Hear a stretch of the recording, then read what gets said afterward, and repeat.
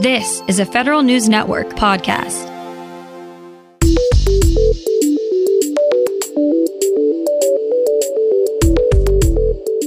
Coming up on today's Federal Newscast, it's time to start nominating your favorite feds for the Presidential Rank Awards.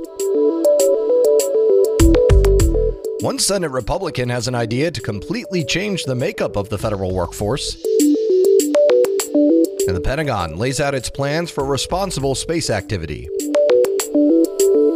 These stories and more in today's Federal Newscast.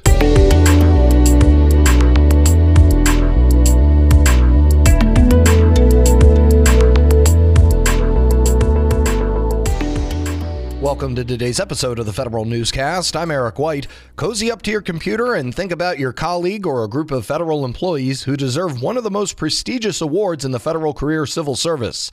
Nominations for the Presidential Rank Awards are open. The Office of Personnel Management says PRA nominees should be extraordinary leaders who have displayed an earnest commitment to public service.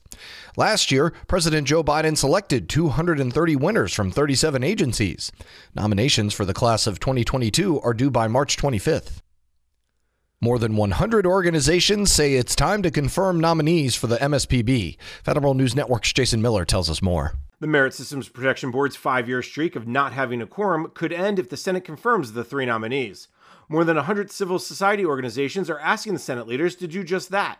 The groups, including Federally Employed Women, the Government Accountability Project, and the Senior Executives Association, say MSPB plays a key role in supporting whistleblower protections as a crucial safeguard against waste, fraud, and misconduct in government. They urge the Senate to vote on the MSPB nominees immediately to reinvigorate the panel. Jason Miller, Federal News Network. A Senate Republican seeks to shake up the federal workforce as part of his vision for his party's agenda. Federal News Network's Jory Heckman has more on that. Florida Senator Rick Scott is calling for members of Congress and most federal employees to only serve a maximum 12 years on the job as part of his own GOP agenda ahead of this year's midterm elections. Scott's Rescue America plan makes an exception for feds working in national security. The agenda also calls for moving most agencies out of the Washington area and selling non-essential federal buildings and land to pay down the national debt. The plan also seeks to immediately cut the IRS's funding and workforce in half. Jory Heckman, Federal News Network. The Postal Service is doubling down on its package business and offering same-day or next-day local shipping for small businesses. The agency is launching this service as part of its USPS Connect program. USPS is launching this service as part of its 10-year reform plan focused on cutting costs and increasing revenue. USPS Connect also offers same-day or next-day delivery of first-class mail and is targeted for customers who send business or legal documents. The Department of Homeland Security's research arm is teaming up with Israel. DHS's Science and Technology Directorate issued a call for proposals this week for the U.S. Binational Industrial Research and Development Homeland Security Program.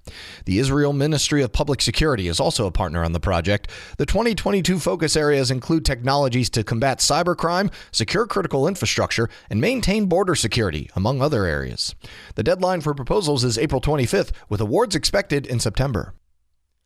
A White House leader calls for a new social contract for the digital age. Federal News Network's Justin Doubleday reports. White House National Cyber Director Chris Inglis believes both the government and the private sector need to step up to achieve more security in cyberspace. In a new article published by Foreign Affairs this month, Inglis lays out the big thinking driving his actions as the first national cyber director. He believes companies need to invest more in secure technologies, while the government needs to treat industry as a vital partner. Inglis says his office has a key role to play by reviewing government budgets and translating national strategies into planning priorities for agencies. Justin Doubleday, Federal News Network. The Defense Department is joining 6 other countries in addressing the responsible use of space, the challenges to space sustainability, and threats from other nations outside of the Earth's atmosphere.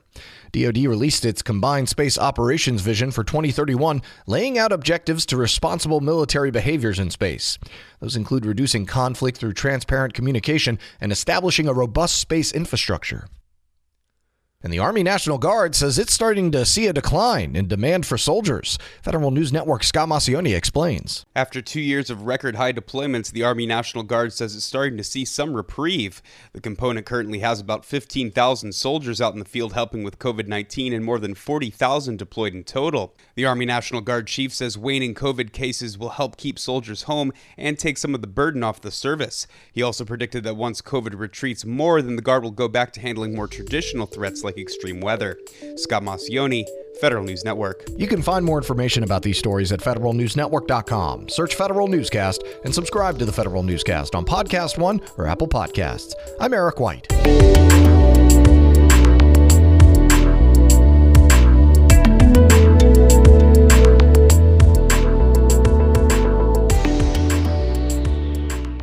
Reconnect with a carpool or vanpool. Even if you're commuting just a few days a week, Commuter Connections can match you with others that live and work near or at the same place as you. Prefer taking the bus or train? There's never been a better time to reconnect with transit. Plus, you have the added comfort of knowing Guaranteed Ride Home is there for any unexpected emergency for free. For more options, visit commuterconnections.org or call 1-800-745-RIDE. Some restrictions apply.